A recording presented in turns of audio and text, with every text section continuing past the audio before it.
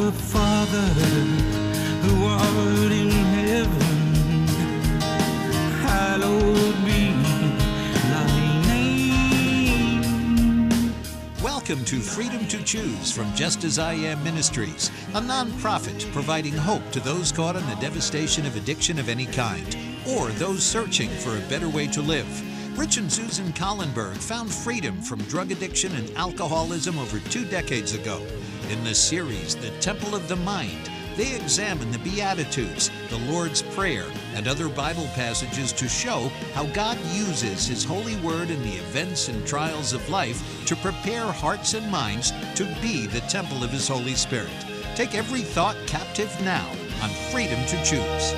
Thy kingdom come, thy will be done, with power and glory forever.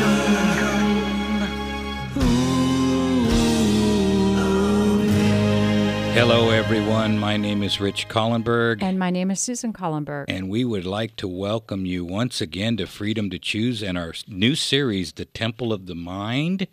And we are on program number 4, and this one is titled, Blessed Are the Meek. That is program number 4 in the series Temple of the Mind, Blessed Are the Meek. And if you want to get a hold of this broadcast again, you can go to our website, www.justasiamministries.com, and all of our previous programs are posted there. Just hit the Listen Now button and a whole menu of programs, different series. I think there's probably, 8 or 9 series that we have there now.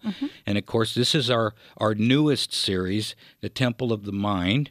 And, Susan, would you begin with a word of prayer, please? Yes. Our loving Father in heaven, we thank you for the blessing of life and the ability to come and to talk about your principles. And we just ask, Lord, now that you send your Holy Spirit to be with us, to guide our minds and to guide every person who's listening now, that we all may be transformed in the renewing of our mind, that we may become friends of yours and saved in heaven. And we thank you in Jesus' name. Amen. Amen. Thank you so much, Susan.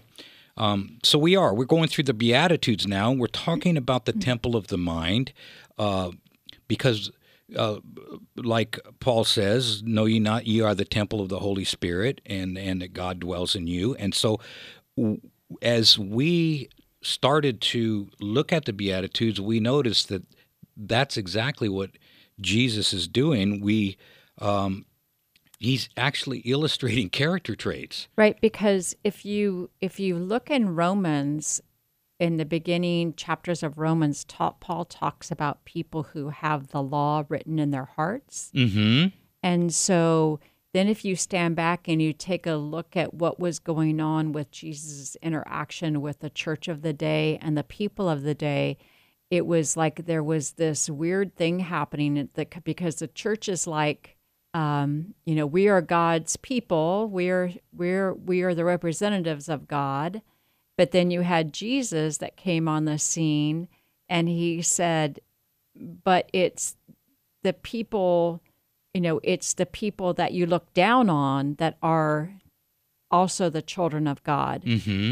And so it just is interesting that he, he focused on those people who had issues in their physical issues, but it seems like their characters were maybe a little bit more open to the message and the methods that Jesus was trying to bring, because it kind of flipped the church upside down. Why do you suppose they were open?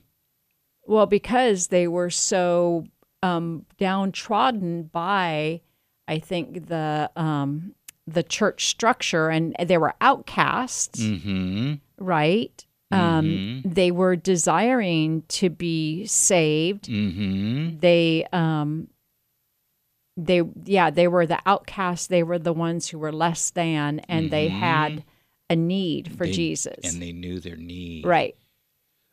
I mean, let's go to your experience. Up until those women prayed with you in jail, did you need God? I didn't need him. No. No, I just you needed you just needed relief, I just needed to escape. more drugs. Not You just not needed more not drugs. jail. I just need to escape my who I was. And that was just give me another bag. whatever Whatever it was. right. Right. And so the turning point comes when we recognize we have exhausted every avenue and we realize our need for Jesus. Right. That's what Ecclesiastes is. Right. Oh, Solomon. it's Solomon's confession. I tried this, I tried that, I tried the other thing, I tried all of these addictions. Things started out so well for him. They started out really good. And then his human until nature came in, and you can be smart enough to launch the space shuttle and be committing adultery at night or getting drunk every night. Right. You know, to the point where you do things that incur guilt. And this is what Jesus is talking about in the temple of the mind. You want to say something? So it's not about intelligence. No, it's not. It's about temperance and controlling one's nature. Right. And which leads back to your character. Yeah, it's okay to have a carnal nature. It's not okay to have your carnal nature have you. Right.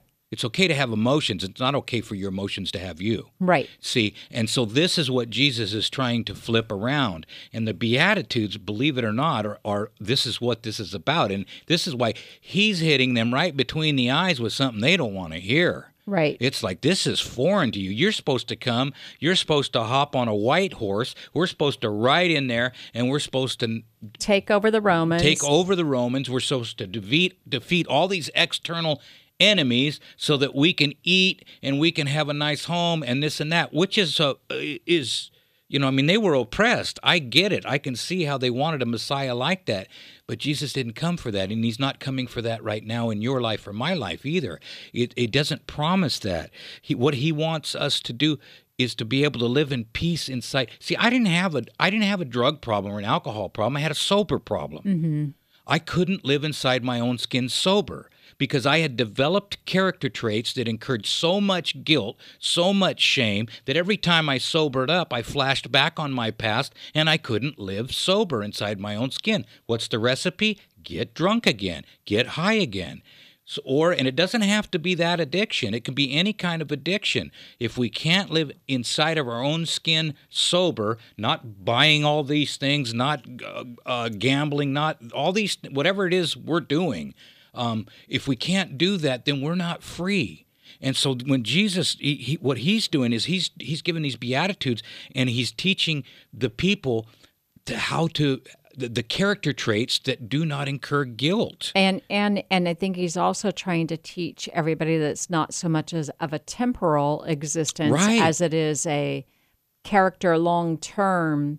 Because in a temporal mindset, you can be on the top of the world one day and then everything's gone. Kind of like Job, right? Yeah. And so Job had to really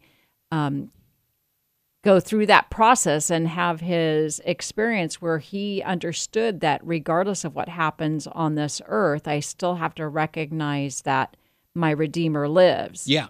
Yeah. And that's, I think, where God wants us to get. It's the character, not the stuff that he's trying to help us with.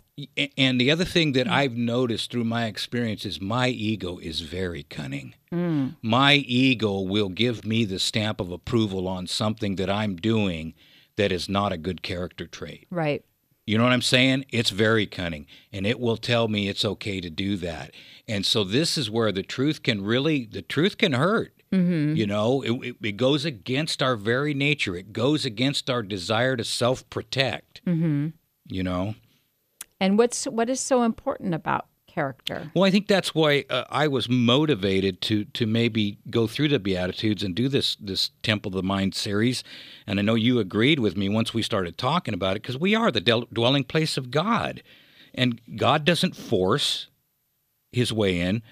Being the dwelling place of God and God not being the person that forces his way any place that he's not welcome. 1 Corinthians 3:16 says, "Do you not know that you are God's temple and that God's Spirit dwells in you?" Now, if God doesn't go where he's not welcome, then we need to have a welcoming atmosphere for him, between our ears, basically. Now, and I think that maybe is the main message of this Temple of the Mind series is we're building a dwelling place for God. What is your picture of God? Right.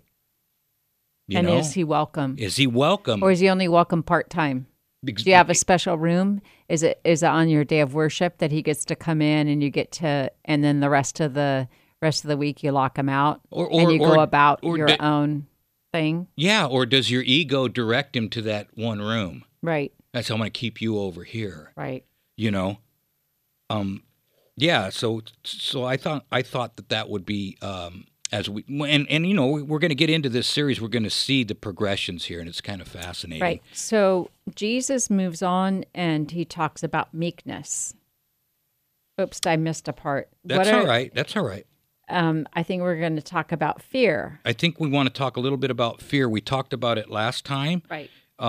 And fear, I don't know about you, but I did not realize if you read how it works in a 12-step program, it says we were shot through with fear. We are, and I didn't realize it till I really got deep into recovery how many things that I am afraid of. And I mean, human nature it runs on fear of being caught, fear of being exposed, fear of not measuring up, fear of what others might say.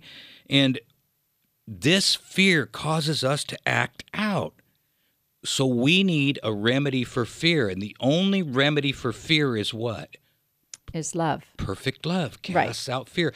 It is so interesting. That's the only thing that the Bible talks about in regards to fear, in regards to the perfect love. It doesn't say perfect love casts out anger. It doesn't say perfect love casts out this or that. It casts out the fear because that's our problem. Exactly. And that's at the center of everybody's, I don't know if you call it ego or your character and your personality basis is that human nature of being fear, being fearful, of having fear about everything, about wanting to make sure that you protect yourself against whether it be an enemy or whatever. And so that fear can block out God's healing to be able to come into your life to heal you. You know what I mean? Yeah. So it's kind of like it's just like I've known people who continue to use drugs, and they see that you've lived a different life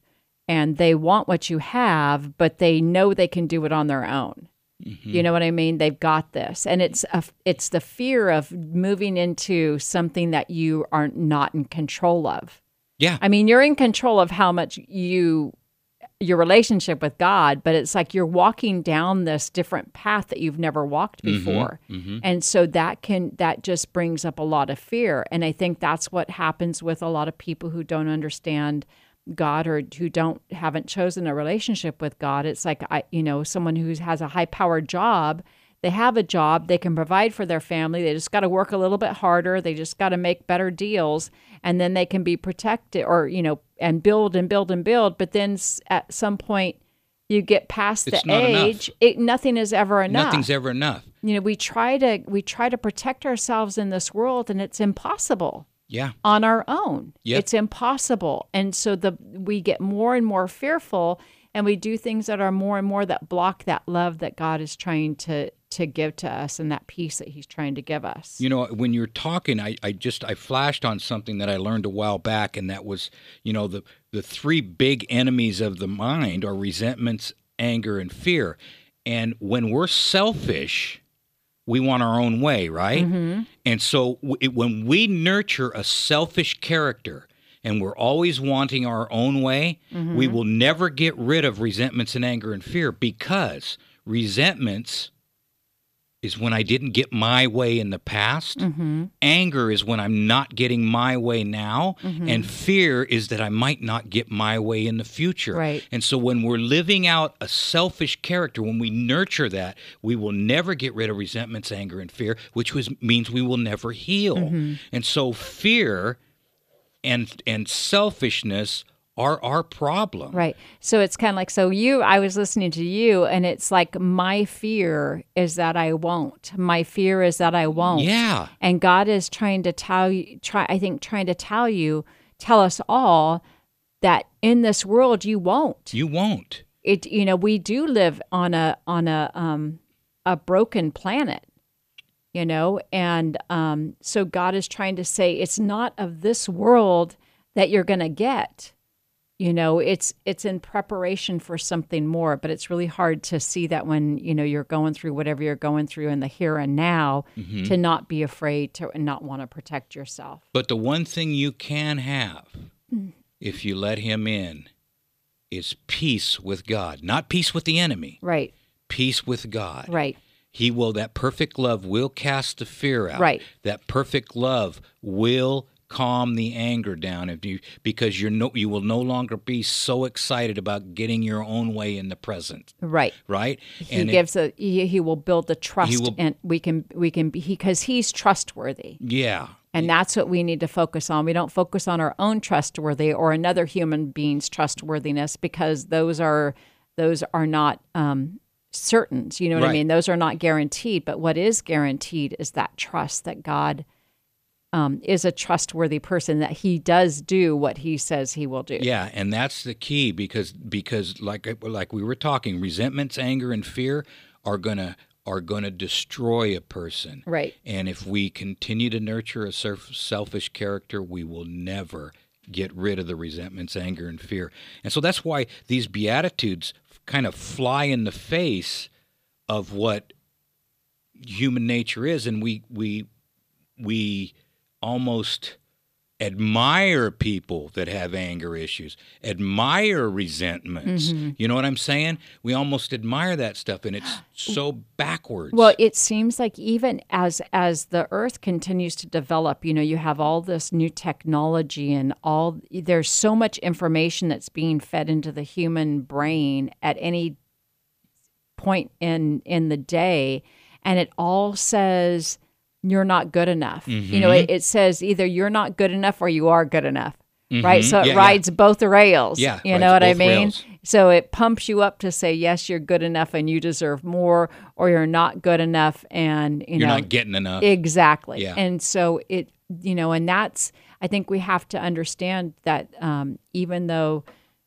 Jesus has the victory, that there is a prince of darkness that's going around like a roaring lion trying to devour, all the people through fear, Fear. and that's the root of it all. Through fear of not getting their way, Right. which makes you angry. Right. Or fear that you didn't get your way in the past and makes you Mm-hmm. resentful. So we need to look at this through a new lens, and that is serving others.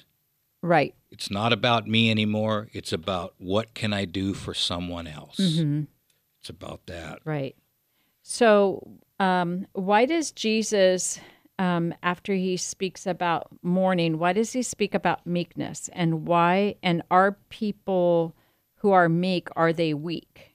Okay. Because in Matthew 5:5 it says, "Blessed are the meek." Okay, that's fascinating. And this is where everything kind of clicked for me. So the Beatitudes, believe it or not, it's a advancing edge of the Christian experience, if you will. In other words, first we talked about in I think it was program number 2, the poor in spirit. Those are the people who have felt their need. And then the next one, program 3, was those who have mourned. They've mourned because sin, and they've rode out hardships with Jesus in the school of affliction. That's the second kind of step here. And now we're in those people will embrace meekness. See, so there's a character development. There's a progression. It's like a building block. Yeah, as he goes through the Beatitudes, it's all about character perfection. It's all about building that temple of the mind. It's all about opening that heart and letting God's ways and God's principles rule your life. You still have the freedom to make all the decisions you want, but now you're making them according to a whole different. It's more about others. It's more about non-retaliation, and all kinds of wonderful things that just continue to let God in. Right. And we won't, it's not, Jesus places meekness upon among the first qualifications for his kingdom. In his own life and character, the divine beauty of his grace is revealed. Jesus, the brightness of the Father's glory, thought it was not a thing to be grasped to be on equality with God, but to empty himself, taking the form of a servant. That's Philippians 2:6. I don't know if we understand the gravity of that statement. I remember before the program we were talking about the guy that got shot down behind enemy lines, and he was going around. He was a Navy SEAL. He was a motivational speaker. Yeah. And he went around and he talked about his experience. He talked about his experience, and then at one of these, and I wish I could remember his name and get the story exactly right, but I'm just going to kind of fly at 30,000 feet here. Anyway, after one of his events, someone came up to him and said, "You were in this whatever Squadron on this mission or whatever," and he said, "Yeah," and he says, "Well, I packed your parachute," and the guy said, "Wow, at the time, I wouldn't have given." So I mean, in your mind's eye, picture a private down in the hull of a ship, packing parachutes, taking all the care in the world to get them perfect, so that if anybody has to use them, it'll be safe. And so this guy packs who knows how many hundreds of parachutes, right? And he is doing the work of a servant. And if he doesn't do it right, this guy that gets shot down, he splatters on the ground. The guy said, "Well, I would have never given this guy the time of day. He was just a private. He was a nobody at the time." And so this is what heaven does. It flips everything upside down. And Jesus took the form of a servant. And that's I think the reason why is to show us that it's the meek shall inherit the earth. This guy's got a meek, humble life Right. down in the hull of a ship, but he is taking the utmost care in packing that parachute. And if he doesn't, if his heart is not in it, if he's not a total servant, if he's not thinking that somebody's going to need this. And see, the thing is that we all have that mission to accomplish in our lives, whether it's a mother that is caring for the hearts and the minds of her children. You know, that's her job. You know, her job is to be able to do that. If you're a gardener, your job is to go out and you're to take care of things and just to be faithful in those things that promote health and value. Yeah, it's not the harvest. It's not the top of the mountain. It's what's done at the foot of the mountain in preparation and training, and it's what it's done in the garden before to achieve before you reap the harvest. Right. It's the work that's involved. And this is what we're talking about when we're talking about the temple of the mind.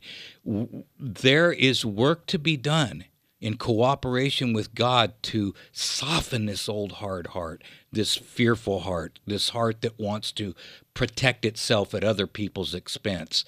And I don't know about you, for me, the more I've been studying these Beatitudes, the more I see my character is contrary to Jesus and how much I need him. And it just fosters this need for him and this desire to be like him.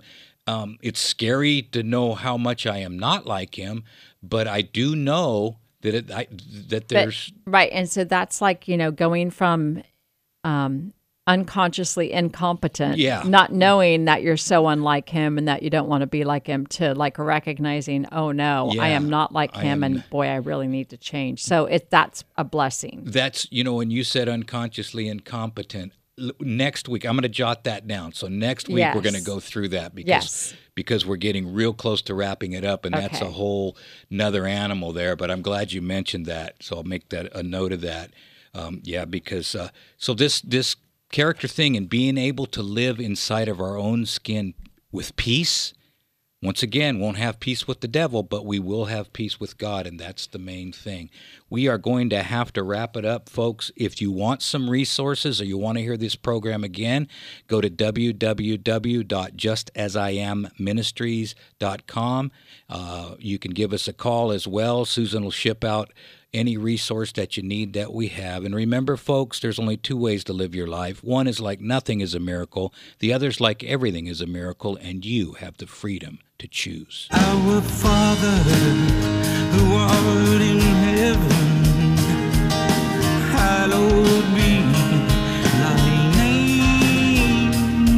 Thank you for listening to the Temple of the Mind on Freedom to Choose. There is truly hope for people whose lives seem to be overrun with problems, unhealthy relationships, or even imprisoned by some form of addiction. Rich and Susan Collenberg are living testimonials that biblical principles do work. They've authored resources available to move those you love toward freedom. If you'd like to order the Addiction Recovery Workbook, 7 Steps to Freedom, or the book, Could It Be This Simple? The Way Out of Your Prison? Please call Rich and Susan at 916-645-1297 or go to justasIamministries.com. As a nonprofit, they're supported by people like you. 916-645-1297 or justasIamministries.com.